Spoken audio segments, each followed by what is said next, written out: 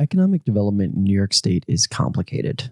There are things called industrial development agencies involved who work to entice prospective and existing businesses to build or expand. There are usually tax incentives, which are complicated and receive a lot of public scrutiny, but the most fundamental responsibility of an IDA or economic developer is to sell the community they represent, effectively saying, our community is a good place for you, business owner, to do business. But years of economic development initiatives across different counties and parts of the Finger Lakes region have created this disjointed approach to it. While New York State has its own definition of what the Finger Lakes is, a new initiative is leaning into the Greater Rochester namesake that existed long before the Finger Lakes region included the Rochester-metro. We caught up with Joe Stefko, who is leading the Greater ROC and ROC2025 initiatives. Both include stakeholders from around the 9-county region, often referred to as the Finger Lakes, and taps into various branding elements that are super important to economic development moving forward. Today on the show, a conversation with Joe about this initiative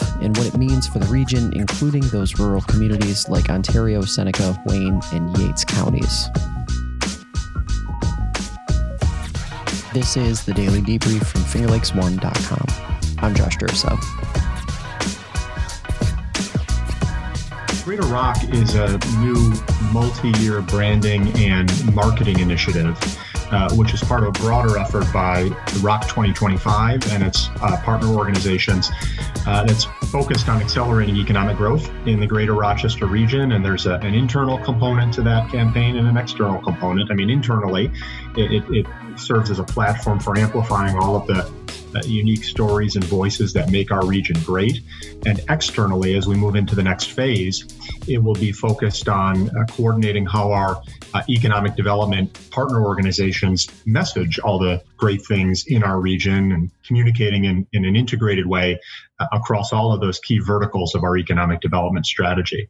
And give us a little bit of background on you and how you became involved with this initiative in particular. Sure. Well, I moved into this role after almost 20 years at CGR here in Rochester, including about 7 as president and CEO, when ROC2025 was created early last year. And the ROC2025 is an alliance of economic development organizations that serve the Greater Rochester region. And again, that alliance was established to focus on accelerating growth in our 9-county region.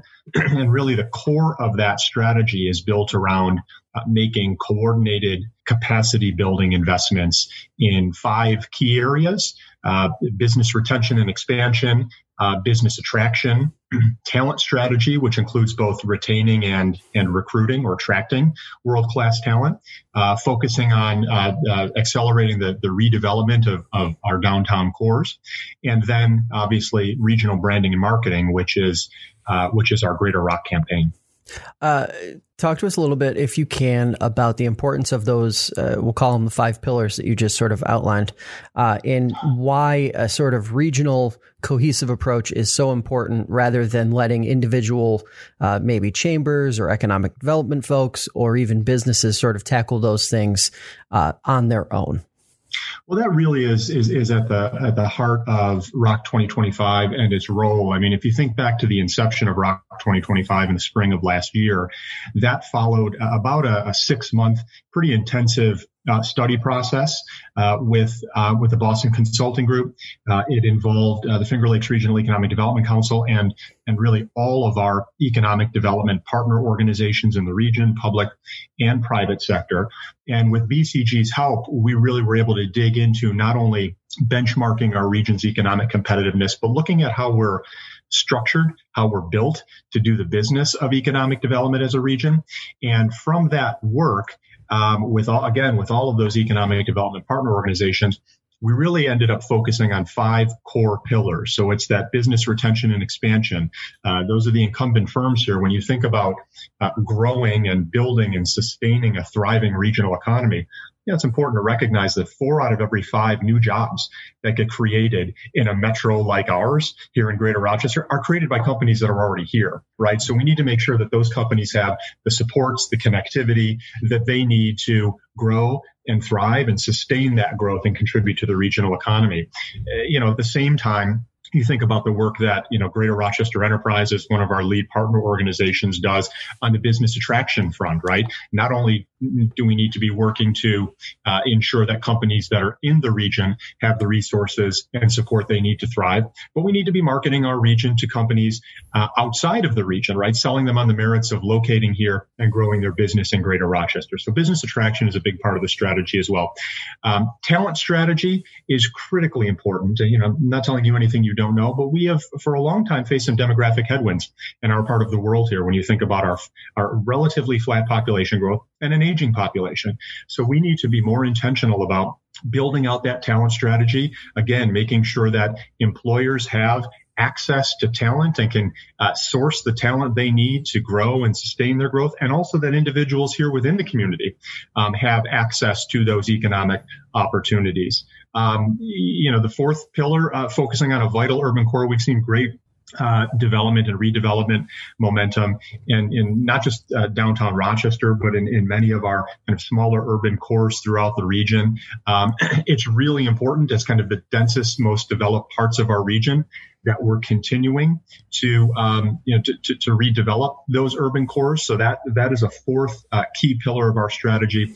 And then obviously the fifth one, which we talked about a little before, regional branding and marketing, is an opportunity for us to tell our region story at one level to ourselves, but also to tell a really bold and powerful and audacious story to the rest of the country, to reassert this region's place on the national stage as a place to, live, work, and play, a place that has an incredible history of innovation and reinvention, and to make sure that our story is defined by us here today in 2020 rather than maybe what we were 30 or 40 years ago.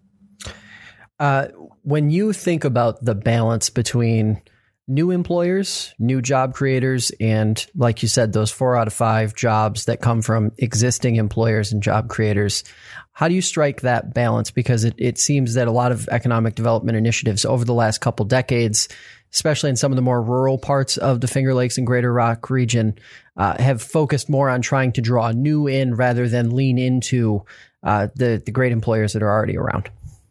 Well, I think that's a critically important question. And one of the things that came out of our work with BCG was a greater appreciation, I think, for the rate of job growth that our incumbent companies are responsible for. I think a thriving economic development strategy can't be an either-or proposition. It really needs to be a both-and, right? We need to be nurturing companies that are already here and making sure that they have access to talent, access to resources that they need to fuel their growth. But at the same time, we need to be marketing our region nationally and globally to companies, selling them on the merits of locating here, making investments here. So economic development strategy really needs to be a both and proposition when it comes to business retention, expansion, and attraction. And I think that what the work with BCG allowed us to do was create a more coordinated framework where we are more intentional about making sure, organizationally, which partners are in the lead on key elements, key strategic pillars of our work. And in the long run, that's going to serve our region extremely well. How has the coronavirus pandemic affected maybe the plans that you guys had while you started out last spring with this compared to now? And how have you sort of evolved the approach given the sort of new factors that are coming into play when it comes to economic development and doing business right now? Well, that's a great question. There's no denying the fact that the coronavirus and the pain that it's created, not just in our economy regionally, but across the country and beyond, has, I think, narrowed the focus of our partner organizations and peers across the country. ROC 2025 from the beginning was intended to be a long-term play. It was intended to be to focus on making these coordinated capacity building investments, introduce significant net new resources into growing the horsepower of our economic development system. That doesn't happen overnight. That commitment remains unabated. But by the same token, we know that over the last 5 or 6 months, our partner organizations have had to divert a portion of their focus to making sure that, those companies, in some cases, those individuals, those parts of our community that are feeling really acute economic pain have access to the supports that they need to hopefully come through the pandemic and come through the economic crisis that we're all facing, in the coming months and years. So it really has been this balance between keeping our focus from ROC 2025's standpoint, on the long-term objectives of this initiative, while at the same time looking for opportunities to support our key alliance partner organizations as they respond to some of those more immediate needs. But at the same time, as we track economic indicators at ROC 2025 for the region's economic performance, those 12 months pre-COVID, within our peer group, we had started to see some positive movement, right? Our peer ranking, we actually benchmark all of our key metrics against a peer group of 52 other metros across the country. And for the 12 months pre-COVID, pre-March, we saw positive movement on job growth. We saw positive movement on labor force growth. We improved our peer ranking on our unemployment rate. We improved our peer ranking on our private establishment growth. So we've begun to see the seeds of positive momentum there. Of course, a lot of volatility introduced into the data now since April with COVID. But I think we have been really successful at striking the right balance between keeping our focus on the long-term objectives of this effort and at the same time supporting our partner organizations as they respond to near-term needs of businesses and individuals in the community. Is there still reason to be as optimistic as a lot of folks were about the direction that the region and sort of upstate in general was headed before the coronavirus made its presence felt here? Is there still that reason for optimism in terms of that economic output regaining itself over the next couple of years and sort of getting back to where we were, especially by, a year 2025 or something to that effect? I firmly believe there's still reason to be optimistic. All of the assets and attributes that drove that optimism in the first instance pre-COVID remain in place, right? You think about our knowledge base here. You think about our network of 19 world-class colleges and universities. You think about the talent that we're pumping out. You think about the innovative companies that are here. And then you think about a lot of those kind of fundamental economic assets that partner organizations like Greater Rochester Enterprise are marketing to site selectors and C-level decision makers across the country on why an investment in this region makes such good sense.